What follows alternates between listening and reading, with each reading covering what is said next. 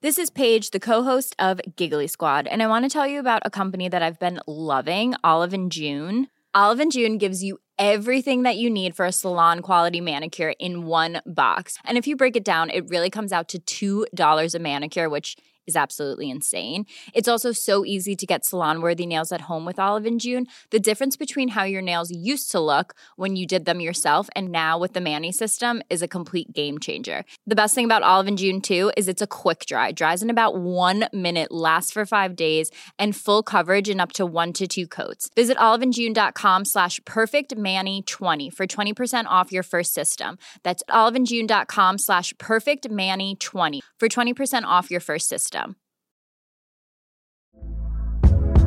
Hey there, it's Michelle Norris. I'm host of a podcast called Your Mama's Kitchen. When I travel, I'm usually looking for a way to find a taste of home when I'm not at home. And one of the things I love to do when I am at home is entertain. And Airbnb allows me to do that. When I was in California recently, I rented a house that had a great kitchen. And when we were sitting around the table, we were all thinking, we're in someone else's house. Someone could be in all of our homes as well.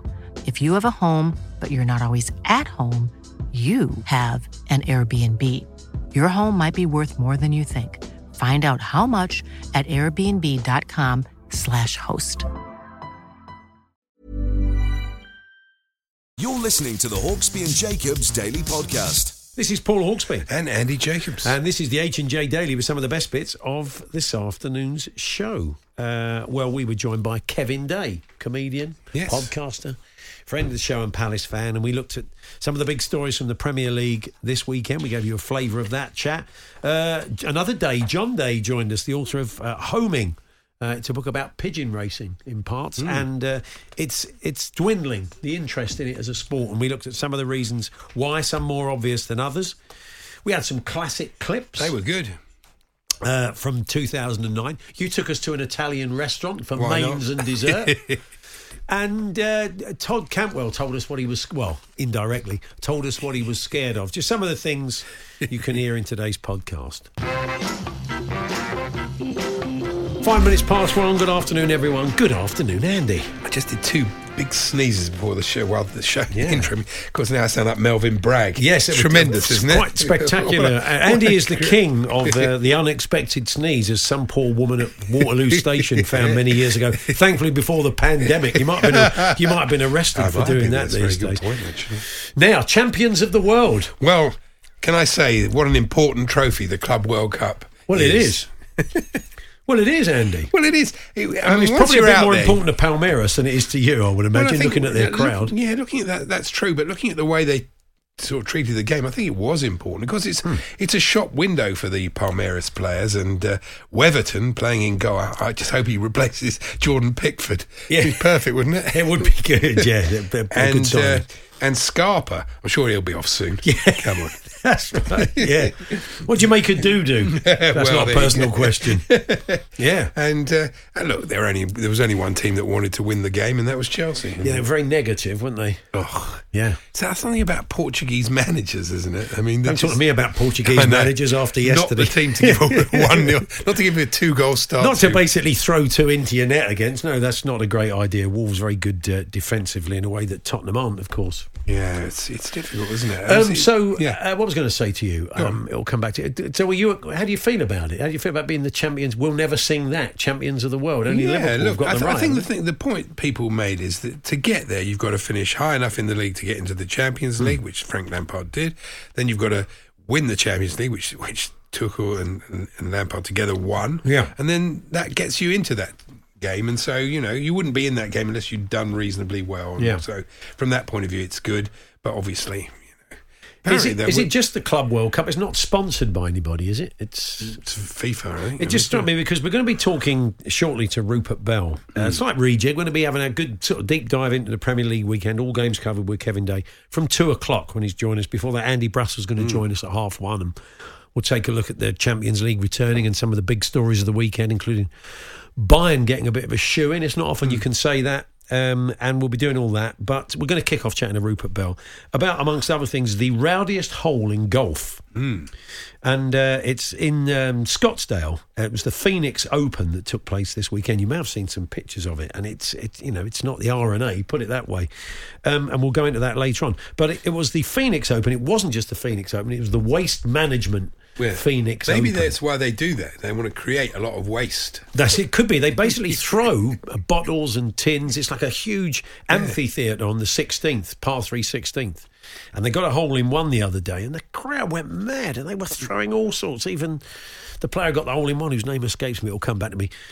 Got whacked on the back of the head with one. But they do create. Well, we were just thinking, it was more really the whole the magic of the Waste Management Phoenix Open. It does take some of the shine off of it, doesn't it? I mean, no disrespect to the people in the waste management. I want Tony Soprano coming after me, but we just wondered if you've played in or if you've played for a beautifully named trophy over the years, or if not a trophy, then a competition. I'd say the Waste Management Phoenix Open is up there. So some of those less than romantically named tournaments you've been involved in, do let us know. Talksport.com, text 81089 or tweet to TSH&J. And of course, the Jewish Sunday morning footballers have long enjoyed the Cyril Anixtine Cup. The magic of the Cyril Anixtine Cup. Yeah, that's right. So that's ideally if we can say the magic of and then you can tell us about the tournament or the trophy, and we'll look for the best of those this afternoon. As we say, talksport.com, text 81089, tweet TSH&J.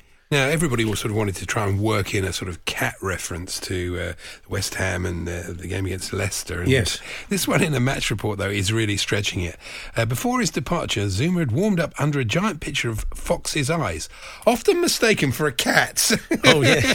At the King Power Stadium. That's never happened. Nobody's ever gone to the King Power Stadium, seen this thing of a fox, home of the Foxes, and gone, do you know what? That looks really like a cat, doesn't it? I was coming back from that incredibly enjoyable afternoon, having watched this get gubbed and then walking back in the pouring rain back to the car. I got in the car and was listening to all the build-up of the... I was listening to Perry and the guys. And Jeff Peters came on to preview Leicester against West Ham, and then he broke the news that... that Zuma wasn't going to play, and so he was taken ill. And of course, we all thought he's got a furball. Yeah. Did he start walking backwards? Just that thing they do when they walk backwards. Just started to walk backwards and stuff. Was he doing that on the pitch? Not quite sure. It's not good. Now, Andy, the kids. We all love the kids, don't we, Andy? Generation Z. Generation Z. Tell us what they do. Well, I know this from my son, and also, though he's not Gen Z, he's very trendy. All right. In that, basically, he said to me, when I listen to your podcast, which I love, I listen to it at 1.5 or double speed. Right. And this is apparently a really common thing because basically they just don't feel they've got enough time. Wow. So, this woman was right. She said, it's only about half an hour. I mean, you've got half an hour listening to his dad every day. I know. Saves having to talk to you on the phone, I guess. I think that's right. My friends are just as bad as me, said the writer.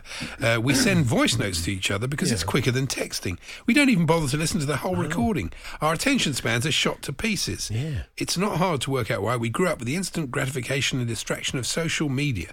So this is what they like TikTok and Snapchat and everything. Instant gratification. Instant gratification goes very, very quickly. You don't have to spend too much time. So there you go. Well, we thought, what would it be like on this show if we could just bring that to you? So we thought we would. Well, we're always after attracting the younger audience. Oh, of course. Well, we've got the intro. That's so really great. Let's hear it as the kids hear it.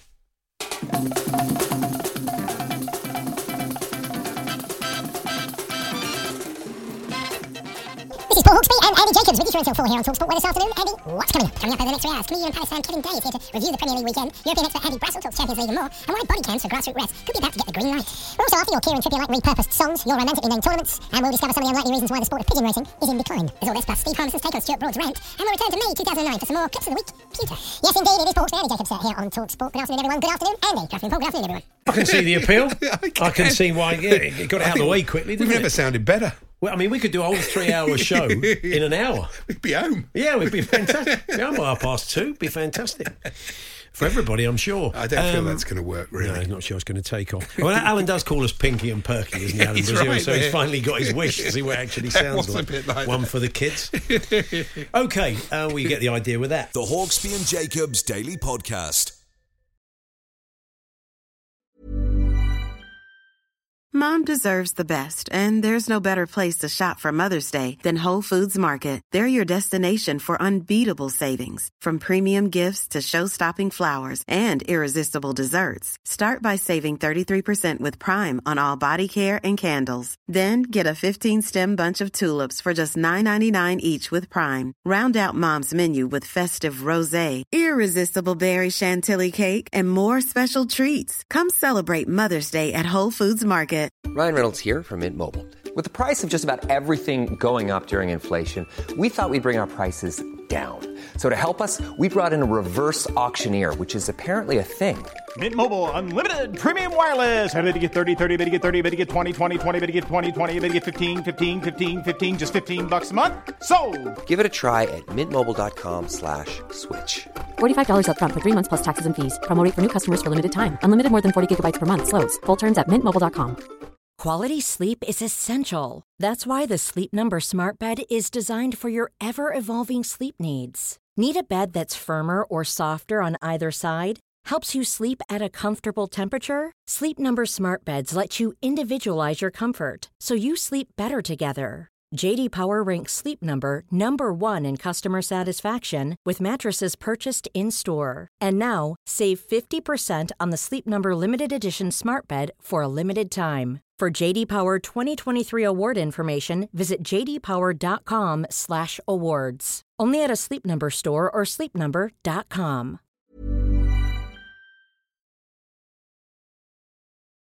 The Hawksby and Jacobs Daily Podcast. Deep fried pasties are wowing customers. Yeah, Charlie was horrified by this, Charlie Baker, of course. But have shocked some locals. I think the only thing that would be shocking would be the defibrillator you need if you eat that. You would think so.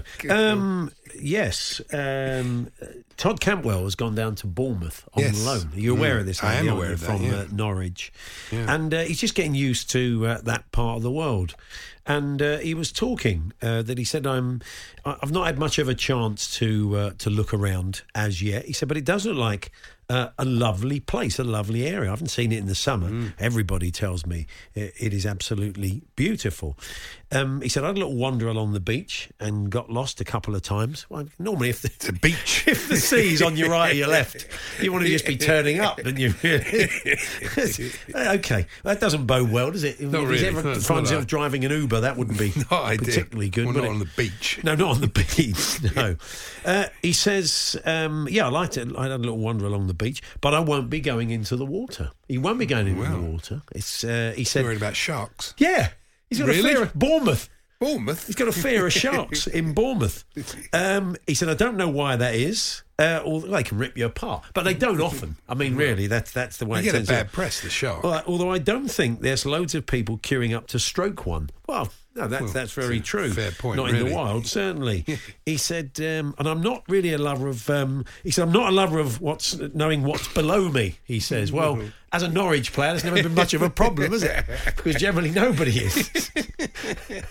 Possibly only if they've been deducted 10 points or gone into administration. But in all seriousness, I think you'll be all right. Go and take a dip in the sea down in Bournemouth, Todd, and the chance of you coming across a shark are probably the same odds as you winning the Champions League for Bournemouth. Well, you never know. You never know. That's right. The money could come in. So there we are. Todd Cantwell and in his new part of the world. Yes, talking of Bournemouth, they feature in my little thing here.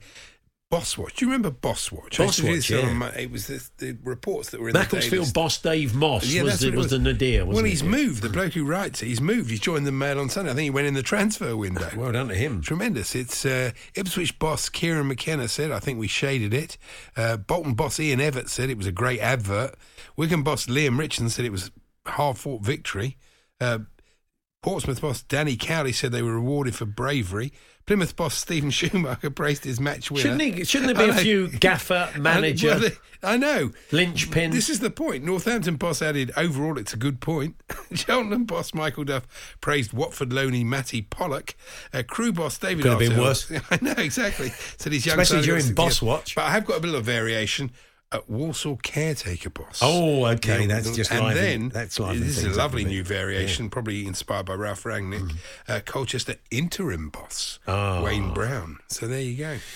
Kieran Trippier, they were all singing a song to Kieran Trippier when he scored his free kick the other day. Trouble is, it's Ryan Taylor's song, the former Newcastle player. I think he scored a free kick back in 2011. Is it Ryan Taylor over the wall? And I think he's quite proud of it because on his Twitter, he's got all the boys in the tracksuits with that on the back of it. But Ryan Taylor was tweeting at the weekend. He said, "Loving the free kick by Kieran, but can you get your own song, please?" But that happens, isn't it? If you're a football fan and there's a song you like, then you have to repurpose it now and again. A player moves on and you have to repurpose the song and come up. So if you've got some great repurposed songs that you manage to kind of save that song, you think, well, we all used to love singing it. We just got to do it for a new player. Give us a few of those this afternoon. You've already been telling us about some of the romantically named tournaments and trophies you've played for, because we told you about the Phoenix Open Golf earlier on. It's actually the Waste Management Phoenix Open Golf. And Guna Joss says, I regularly playing a social golf tournament called the Gusset Open. Oh, come on. Yeah, they've obviously made it up. It has trophies, etc. Standard quite low, but good fun. Trophy currently held by Stratford Tom, the Kiwi, he says. So there we are, the Gusset Open, very nice. Trophy presented by Gusset Poy, obviously. Yes. In my Saturday league, playing days as a goalkeeper for Natchball FC, says Steve, we were twice proud winners of the Les Lecky Trophy. I believe he was an ex-president of the Kent League. But if we lost, we'd be no Lecky, no likey. Very good, Steve. Thank you. And let's not forget the magic. Declan tells us of a tournament his kids obviously play for. The magic of the Tony Murphy's Ice Cream Van Under-11 Premier League. What a great tournament. Fantastic. So if you've got some romantically named tournaments or trophies, as well as those repurposed songs and who was the new recipient and the old one, talksport.com/H&J. Text to 81089. Tweet to TSH&J. Comedian, writer, Palace fan Kevin Day will be here as we take you around all 9 of the Premier League games, all the main talking points from the weekend. The Hawksbee and Jacobs Daily Podcast. Friend of the show, Palace fan Kevin Day. Good afternoon, Kev. Good afternoon. I should point out, in Todd Cantwell's defence, they do have sharks in Bournemouth. They have basking sharks. Not a lot of them, though. Not many of them. And not Amity Islands. They're not get out the water, is it? They're not that dangerous when they're actually basking, but they are down it. John Barnes. So is it the point they stop basking? You should be worried if you ever see a basking shark pack into basking, that's when you get out of the water. John Barnes is absolutely terrified of sharks. Wow. To the extent he once told us he had to leave Oxford Street because there was a bus with a fiberglass shark on it. Really? And he's that terrified of it. People should be terrified of sharks. Even but not fiberglass ones. It wouldn't extend to Could that. have fallen off the bus. How are we going to get through all 9 games we spent? Fair point. Well, I'd say we don't have to talk about Brentford Palace, do we? That's I was there, and I'd like to say that it won't live in the memory. No. That's right. Well, I have to say, those Palace fans moaning, as a lot of them were, it's because of the contrast to the way we've been playing for the rest of the season. In previous seasons, under previous managers, that would have been champagne football on Saturday. And the 0-0 away to Brentford, that would have been celebration time. Why didn't he start Elise? I didn't get that. That's the big discussion point. He loves Jordan Ayew. He will play Jordan Ayew under every circumstance. The big discussion point with Palace fans, in particular, is we've got Mateta, who I've never seen anyone look less like a footballer. Actually, no, that's not fair. He came on in front. He's a big lad. Yeah, until he starts playing football, he looks like a footballer. All right, but when the game kicks off, but he scores goals. Yeah. He's getting 1 goal out of 2. Ayew has scored 1 goal in 48 games. So who do you play? The good player who can't score, or the one who's not? But Elise, I think he's trying to manage Elise because Elise's only 19. I was amazed he didn't start because he's been wonderful to watch. He's been a joy to watch. Yeah. But, and I thought, because he's played really well against championship teams in the FA Cup, I thought that if he was going to rest Elise against anyone, it'd be against the big teams. And against teams like Norwich, where he did start, and against Brentford, that's maybe he didn't want him to start 2 games in a row. I'm sitting there because Chelsea got Palace next Saturday, as you'll know, at 3:00, and I'm sitting there watching them going, I know they're going to play so much better against us than they are in this game. They're going to try much harder. They're going to play better. It's not a question of trying harder. I think we will play better because the game will be played at more pace. We tend to play well when the other team knock the ball about quickly, as Chelsea will try and do. So I think we probably got more of a chance. There's still an element of liking to counter-attack with the Palace team. So I expect us to put in a good show against Chelsea. Should have been 2 penalties in there. Yeah, I was going to ask you. And Zaha. Yeah, there did seem to be a couple. Do you think Wolf's a bit of a marked man? I saw Vieira saying, I hope it's not the case that referees treat him harsher than anybody else. Of course they do. They do. He's got a bit of a reputation that he's having to live down. Some referees, I know a couple of referees, they do. Yeah. Of course they do. And they may not even know it.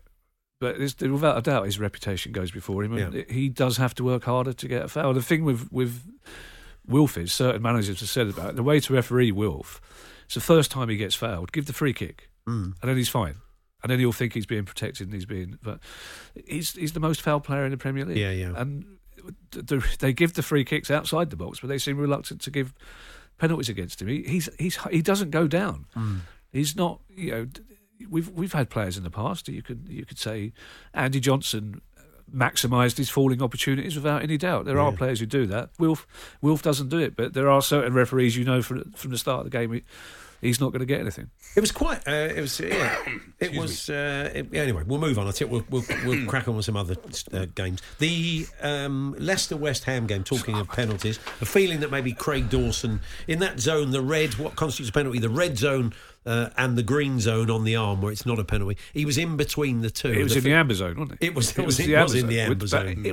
How was that a goal allowed? It was a handball. He knew it was handball. He didn't celebrate it, did he? It was just above his elbow. It was a very big call at the end of the game like that, where Leicester really were the better side. And he pushed his arm towards it. I mean, it's whether that was deliberate or not, it was clearly handball. That had to be disallowed. I mean, it's frustrating because West Ham looked like they were going to take advantage of Leicester's current fragility. The first 15 minutes, I thought West Ham were fantastic. They played really well. They let Leicester back in the game, and Leicester were the better team without a doubt. Harvey Barnes in the second half. Poor old Soufal. It's always good to see a player have to go off because he's been given a real chasing. Yeah. It's interesting. Henry went on the station earlier on breakfast, I think, talking about Bowen for England, and and he's making the point that Gareth normally picks on form, but if he was, then you'd be giving Bowen a chance in the England squad, wouldn't you? I've got an issue with Bowen in that he wouldn't come to Palace.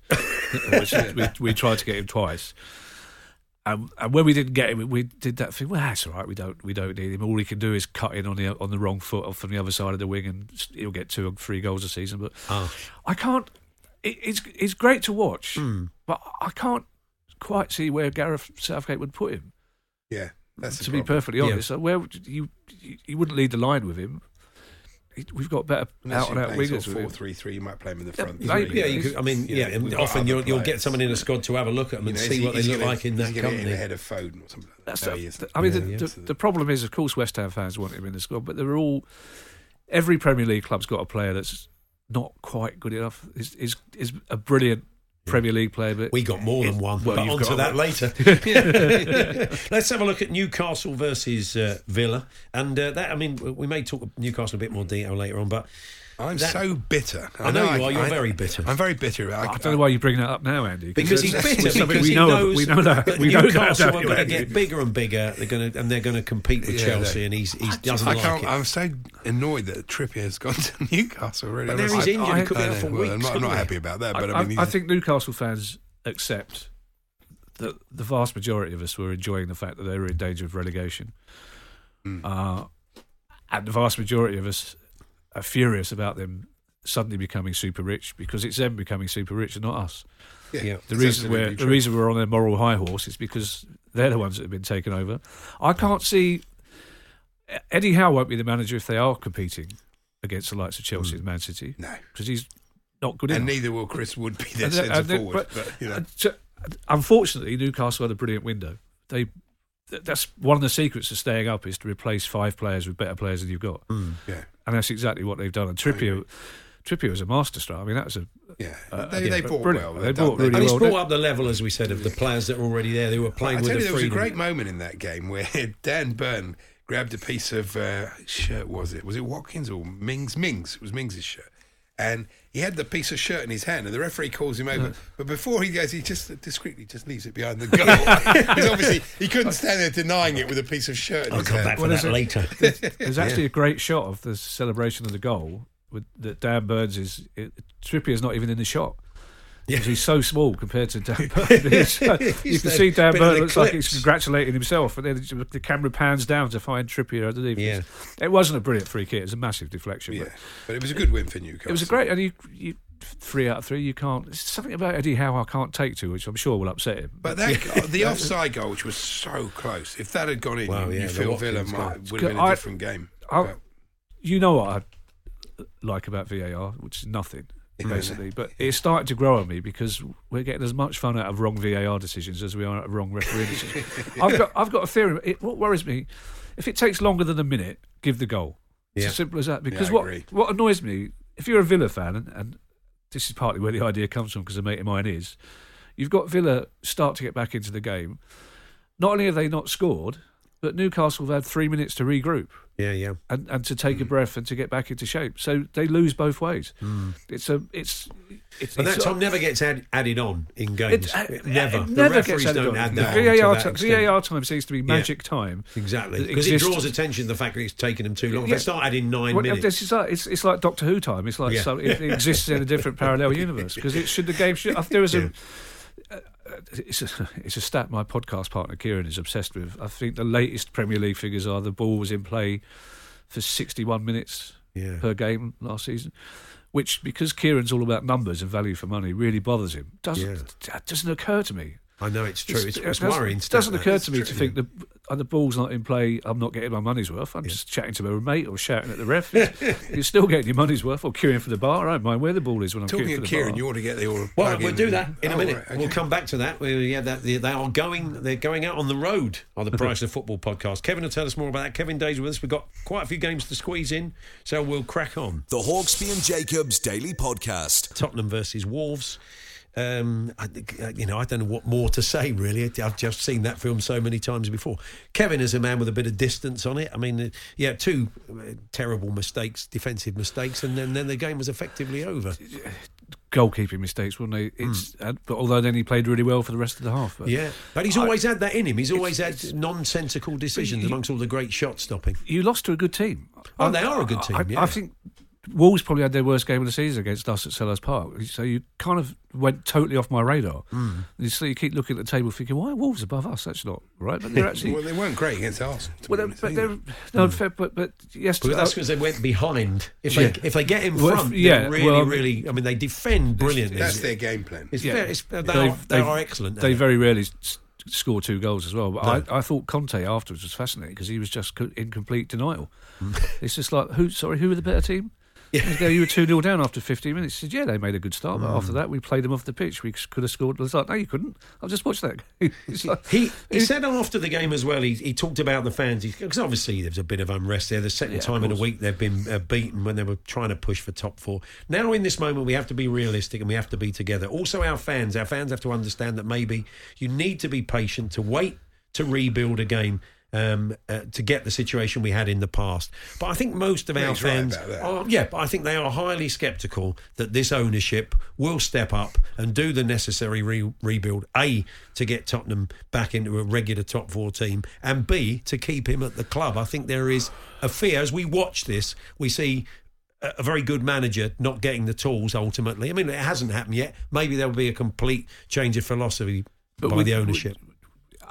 There won't. This ownership are not going to change their philosophy. Well, that's our fear and our expectation. But their philosophy is to keep Tottenham in the top half. Essentially, their philosophy is growing Tottenham as a brand and using the ground for NFL games and concerts and stuff like that. They don't want to spend the money, and also their wage structure is so complicated that it's hard for them to attract the biggest players because they tend to pay in bonuses and add-ons rather than a proper big attractive wage. So there are other clubs that big players will go to. The problem is Tottenham had the last 3 years. You've got a brilliant front 3 or front 2.5, but the rest of the team has never been quite as good as the people you've got up front. If you could get midfield players that were as good in midfield as Son and Kane are up front, then you'd have a brilliant team. But you've always had a problem at full-back, right-back especially, but Tottenham, Levy's never going to go out and splash the cash.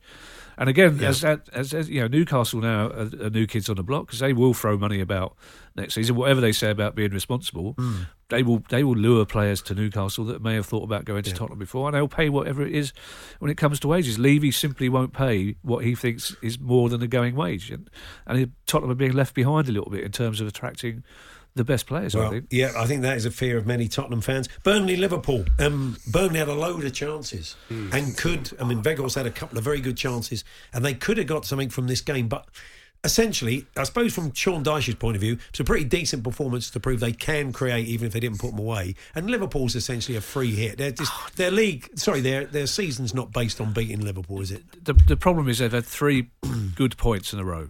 Well, it's not enough. They've had 3 good performances on a row. But at the end of the season, when you're getting relegated, there isn't an asterisk to say too good to go down. Yeah, it's as simple as that. And with hindsight, when the COVID thing happened over Christmas, we should have just stopped football for 2 weeks, because what happened were games that should have gone ahead didn't go ahead, and games that shouldn't have gone ahead did go ahead. Norwich played us with 5 players out for COVID.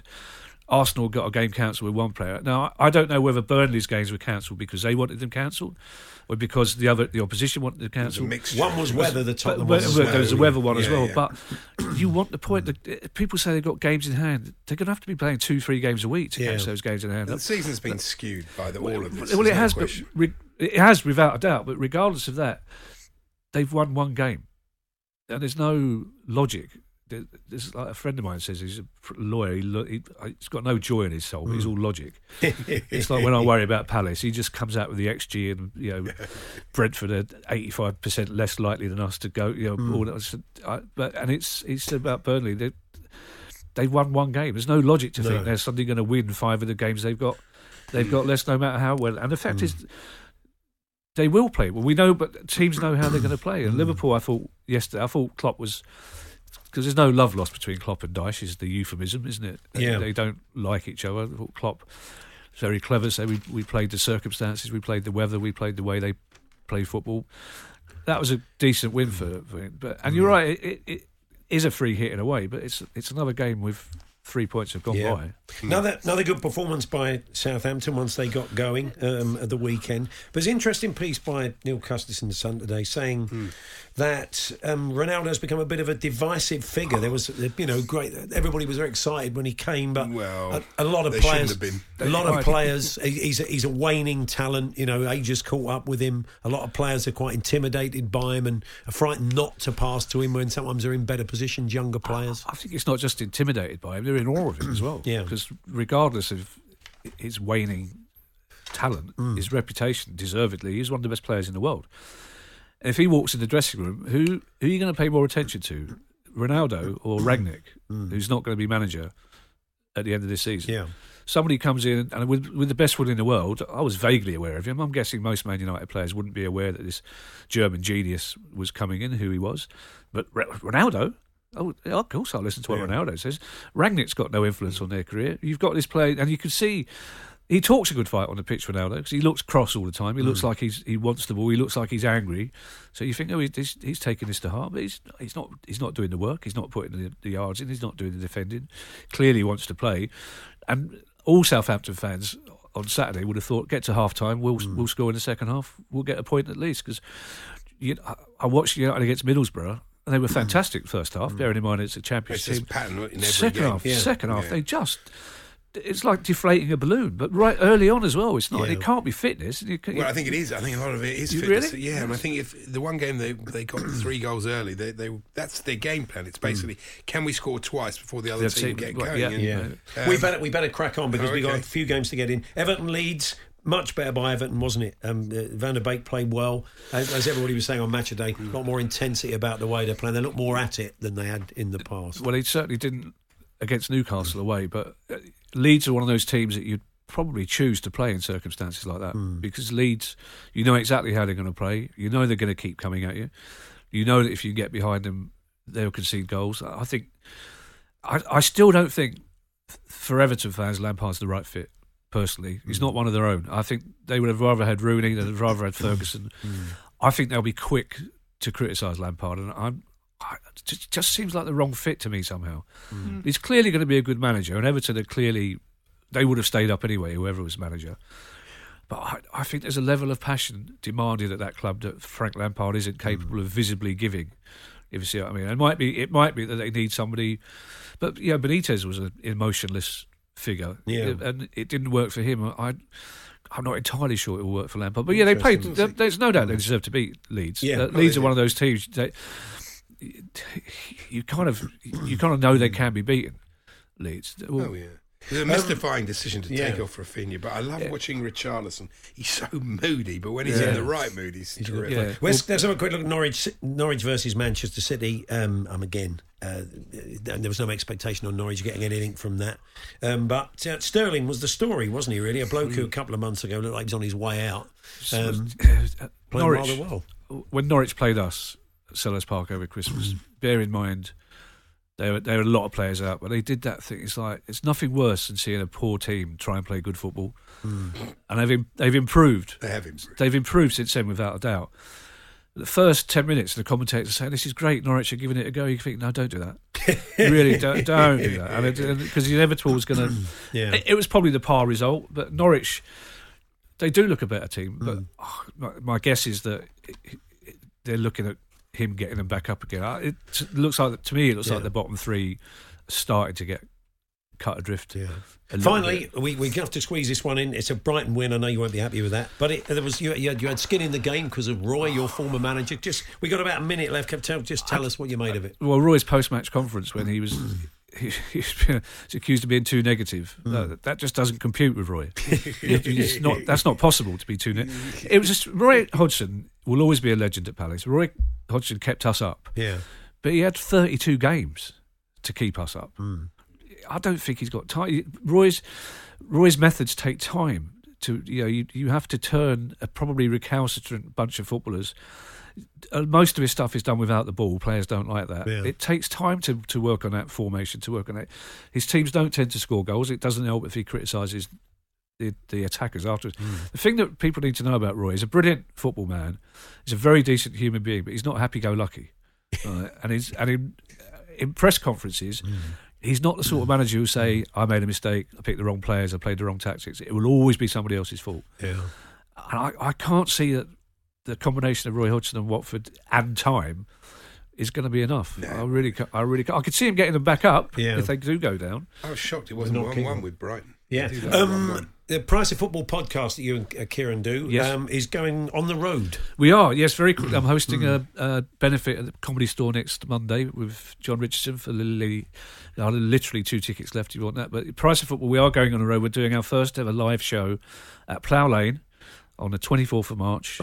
We've nearly sold out, but there are a few tickets left, so doing a live show. We'll have guests. Kieran's dog is coming along to draw focus as usual, and hopefully, if it goes well, we'll do 6 or 7 a year. It's £10 a ticket, and we're covering the booking fees. And where can people get the tickets? Eventbrite, I think it's called, I believe. Or you can just go to Kieran's tweet or the producer's guy's tweet, and you'll get the details there, or you can get them through Wimbledon.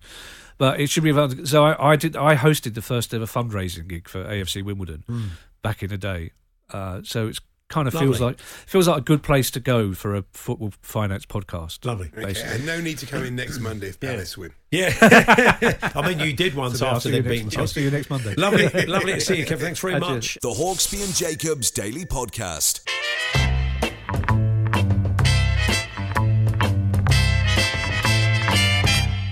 The Talk Sport Clips of the Week. Well, yes, we've dusted down some more of these Clips of the Week pewter. They're not gold. They're pewter. Some of them are.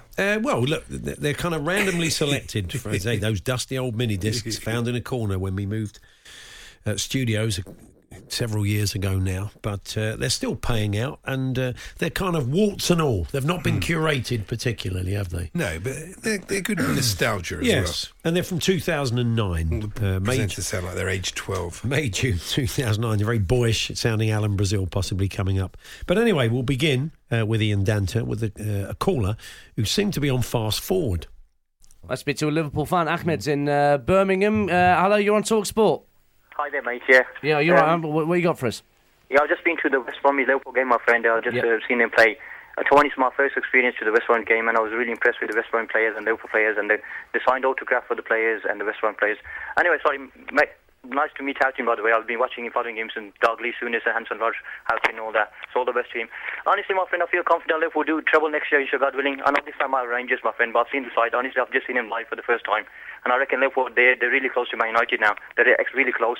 There's other kids would like that. I know. They're short. If Rupert can't do the racing commentary at Cheltenham, he'd he's be the very man. good, Ahmed, wouldn't he, Fancy? We can track him down. It's been about 13 years. Anyway, Andy, what's next? Here's Adrian Durham with a competition question. Which ex-Man United footballer appears in the new film Waiting for Eric? No idea.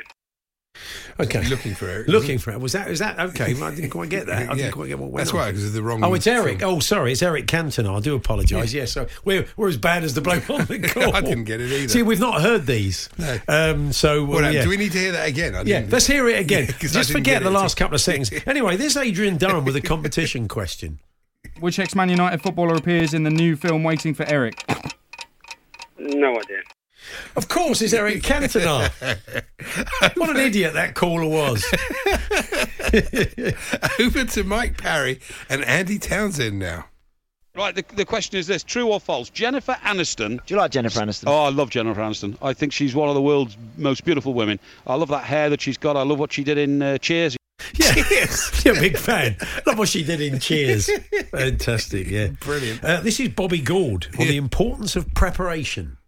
Where did you stay? Was it a good hotel? Was the food been right? Newcastle flew down to Birmingham yesterday, and all the preparation. It's the 5 S's, that go P's that go proper preparation prevent poor performance. Should maybe prepared that a bit more, Bob. I think so, really. In hindsight. Back to Andy Townsend and Mike Parry again, ahead of Manchester United's Champions League final against Barcelona. What do you think his final message will be to those players? When that buzzer goes tonight, all of a sudden there'll be a roar from lads, come on lads, then the boss normally comes in with one last little line. He's reminded us of his roots all week. I think it'll be, boys, remember my roots, do it for all those people from Govan. That's like good. George That's Galloway. It's uncanny, yeah. Women call us. Thank you, Andy. It was a bit, wasn't it? Yeah. Staying with Fergie, this is Alan Brazil. And any Rangers player will tell you the same as well. Really, born and bled in Glasgow. Bled? Born and bled. Born and bled. Wow, that's... It's quite a rough town at times. Yes. Anyway, what's next? It's late night presenter George Galloway taking a call. Here's Fred in Buxton. Go ahead, Fred. Hello, Millennium Taxis. Could I have your address, please? Hello, Millennium Taxis. Could you have my address, please? Is this... You want a taxi, yeah? No. Are you Fred in Buxton? You want to go to Buxton? And obviously... You see, now, to me, that's a classic. That could be heard every year at Christmas. Yeah. It's brilliant. George felt so bad about that, he actually did go to Buxton in a Millennium Taxi. He just... I won't let them down. Anyway, this is Stan Collymore. Throwing open the phone lines. Paul is a Sunderland fan in Wakefield. Good evening. Hey, son, how are you doing? Yeah, we've just got some breaking news for you. Ricky Sprague has stepped down as Sunderland manager. You've managed to stay up, but first, your reaction to that news? Well, I was going to say that was what I was going to say. Oh, okay. Thank you for calling. It's £100 worth of Wix vouchers. It's true. Is it me? It's you. Yes, it's back to Bobby Gould again, talking managers. Dave Whelan at Wigan now, he's got a situation. If Steve Bruce goes to Sunderland, he's got to sit down and select the right man. How do you go about it? What the young gentleman that took over at Barcelona, where did he come from? Pepe Guardiola. I don't know. What happened to Pepe Guardiola? I always thought he might come with the Premier League. Fantastic. Was it Pepe Koala? Yeah. It wasn't. It can't be. Anyway, he used Mike, to coach the Bears, of I course. think he did, of course. Mike Parry and Alan Brazil now on breakfast talking air travel. Now, the point is... Well, just don't have your usual 3 bottles of wine on the plane. Al, You don't need to go to the loo, do you? Al, it's not quite as simple as that. For instance, suppose the guy next to you, because remember these planes go to foreign climes, has got a dicky tummy because he's been, he's got the old Mozzarella's curse. What, from eating too much buffalo cheese? Mozzarella's curse. Next, Andy. It's Danny Kelly on Kickoff. Thank you very much for the last 3 hours to Ian and Adrian, but now you're very welcome to and are listening to Kickoff right here on Talk Sport. I'm joining me in the studio. Okay, just a solo effort then. The guest hasn't turned up, he's just talking it up. And finally, it's Andy Townsend with a question for Mike Parry. Now, what is Burnley really famous for, Michael? Eccles cakes. Well, and on that bombshell. So there we are, some clips of the week pewter from May, June 2009. We'll try and dust off a few more for you at the same time next week. You have been telling us off the back of the Waste Management Phoenix Open, the magic of, about some of the interesting tournaments and trophies you've played for. Craig's been in touch. He said, our pub team, the Eagle Vaults, has the Cumberland Award. The trophy is shaped as a sausage. This is given for the most random, ridiculous moment of the season, generally contested by the same two players each season. Says, yeah, Craig is the manager of the team. So beautiful, the Cumberland Award. Thank you, Craig. It's good. Shall I finish that? And talking of food, shall I finish that review? Now, you were telling us, maybe we should set the scene. Last week, you were telling us about, you do love the kind of local newspaper restaurant critic well, pieces, when it's you? not a critique, it's always just a sort of puff piece. Puff I like piece, it when it's like proper, restaurant writers, write it both ways. Yeah. They don't just sort of say everything's marvellous. But this was one, you gave us the starters last week. You spared the writer... Barata. I never named the people. So, okay, let's get into... You want to get us into the main course, Andy? Yes, she says, still dreaming of the combination of sweet squash and milky cheese. This was the first course. I make a mental note to personally hunt down its creator. Oh, wow, okay. Sounds a bit stalkerish, doesn't it? Yeah. I'm treated to the arrival of my main. When I go to Italian restaurants, I like to try something new, something a bit different. Maybe something I wouldn't make at home. Yet at Franco's, I decided to order a lasagna. Oh, okay, fair enough. Yeah. You really stuck your neck out there, haven't you? In a hot ceramic dish. It's topped with a layer of bubbling golden cheese, revealing layers of silky pasta sheets. Yeah, it's a lasagna. Flavorful. What was you expecting? Yeah, exactly. Each mouthful is totally divine. Wow. I soon find myself shamelessly scraping crispy cheese and rich beef from the edges of the dish. The fingernails. In a restaurant, whacking it off with a fingernail. Loads of burnt cheese under your fingernails. It's not good, is Never a good look. And then dessert. Oh, this delicious dessert. Oh, okay. Without a second... So normally, Andy, in these, we barely had room for dessert, but Luigi came over and we could not resist. That's what they normally do, but in this case, they've gone straight in. Yes, without second thought, I'd ordered tiramisu and it didn't disappoint. Of course it didn't. The huge portion has distinct layers, a bit of layers, with soft sponge providing a bite under the rich cream and yummy chocolate. Again, I ate happily every bite in the flesh. So she had the burrata cheese, the cheesy lasagna, and then this thing with cream. She'll be struggling. Get a Rennie. Well, there you go. I'm glad you enjoyed it. Yeah, beautiful. Sounds like a lovely Tremendous meal. news. Fantastic for telling us that. The Hawksby and Jacobs Daily Podcast. News today that there's been a pretty steep decline in people regularly involved in the sport of pigeon racing. In other parts of the world, apparently, it's thriving. Well, there's a lot of reasons, some more obvious than others. I think everybody's putting their theories forward. So we're going to do it now in the company of a man who wrote an excellent book on it. Was rooted in the world of homing pigeons, but it was a lot more than that. I do recommend it. It's called Homing on Pigeons, Dwellings and Why We Return. The man we always turn to on this subject, John Day, joins us. Good afternoon, John. Hi there, nice to be back with you again. Yeah, good to talk to you. I suppose, look, there is one obvious reason. It's just, so many of these people that were involved in the sport were of a certain age, and not all of them were able to pass on the love of it to maybe their offspring. And we have seen so many people involved in the sport maybe dying out, sadly. Yeah, that's true. I mean, as you say, the sport's been sadly on the decline for a while now. It was, for a time in the post-war years in Britain, the most popular sport by participation, I think, in the country. So it's had a pretty precipitous decline since then. And partly, I think it's hard to get into if you don't know someone who already races. So it's a kind of slightly mysterious sport for a lot of people, and it was for me before I got involved. And that's partly it. So as people age, as people leave the sport, or indeed sadly die, that kind of knowledge is lost. That know-how, that nous, that is really difficult to sort of recreate. But I would say it's a very welcoming community, and if any of your listeners are keen to get aloft and start racing, then I'm sure they'd be welcomed by their local clubs. Some of the other theories I've heard about why it's happened has been the decline in, obviously, independent pubs, because it would be pub clubs that were set up around pigeon racing, and people would go there and they maybe get involved and get the bug from. I mean, I seem to remember from your book the pub was quite key to that, wasn't it?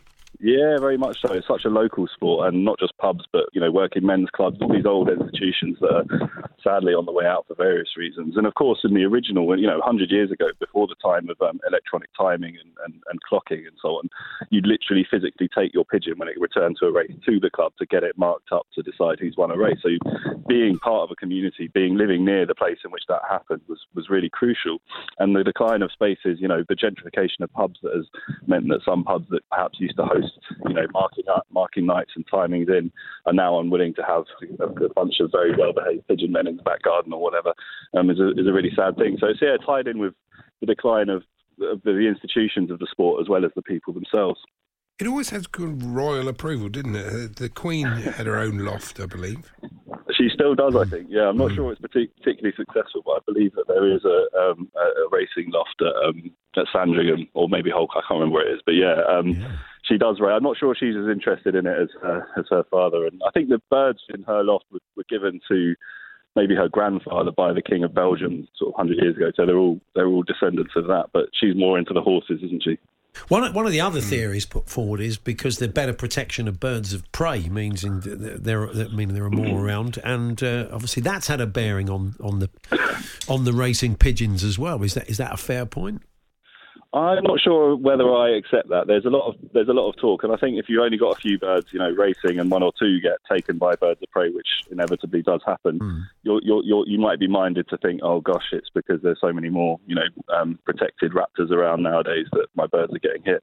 But I think it's also just to do with the sheer numbers. If you think about, if you were racing in the 50s and 60s, it wasn't unheard of to send tens of thousands of birds to a local race, and now you might be getting a tenth of that, and inevitably, if a bird of prey hits a flock of pigeons like that, one might get taken, but a lot of the others might just fly off in a panic and not come home for a few days and get lost. And so people have this sense that perhaps there's more birds of prey, but I think it's more to do with just the decline of numbers of people in the sport, that feeling persists, that a small proportion of a smaller number feels like a larger proportion.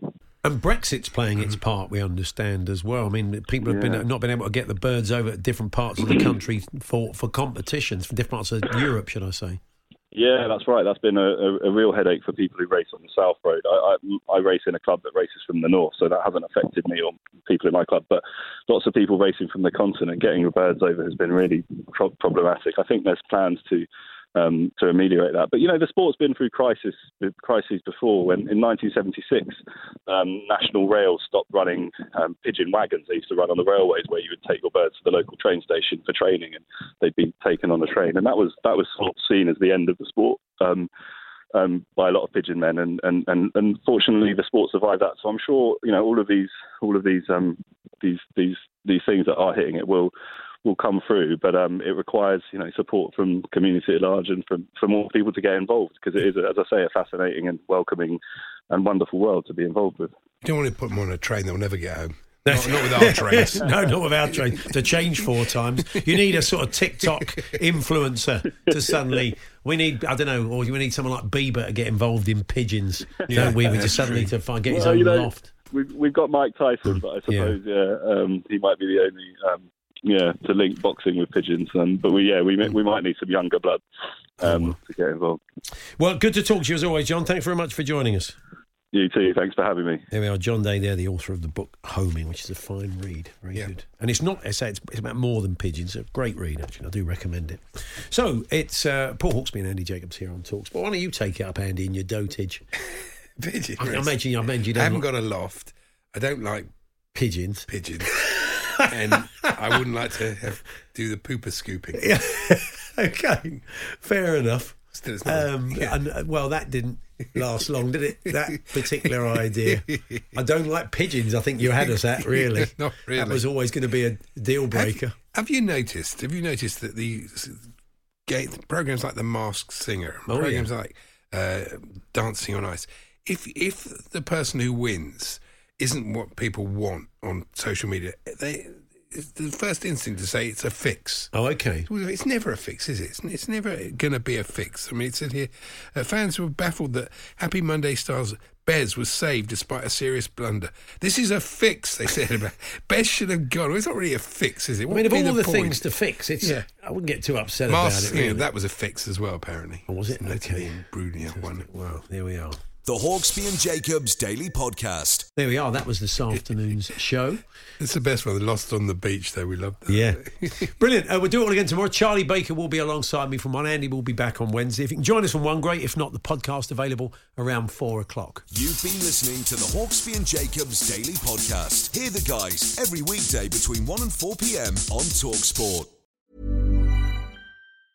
Hi, I'm Daniel, founder of Pretty Litter. Did you know cats tend to hide symptoms of sickness and pain? I learned this the hard way after losing my cat, Gingy. So I created Pretty Litter, a health monitoring litter that helps detect early signs of illness by changing colors, saving you money and potentially your cat's life. Pretty Litter is veterinarian developed, and it's the easiest way to keep tabs on your fur baby's health right at home. Go to prettylitter.com and use code ACAST for 20% off your first order and a free cat toy. Terms and conditions apply. See site for details. Even when we're on a budget, we still deserve nice things. Quince is a place to scoop up stunning high-end goods for 50 to 80% less than similar brands. They have buttery soft cashmere sweaters starting at $50, luxurious Italian leather bags, and so much more. Plus, Quince only works with factories that use safe, ethical, and responsible manufacturing. Get the high-end goods you'll love without the high price tag with Quince. Go to quince.com/style for free shipping and 365-day returns.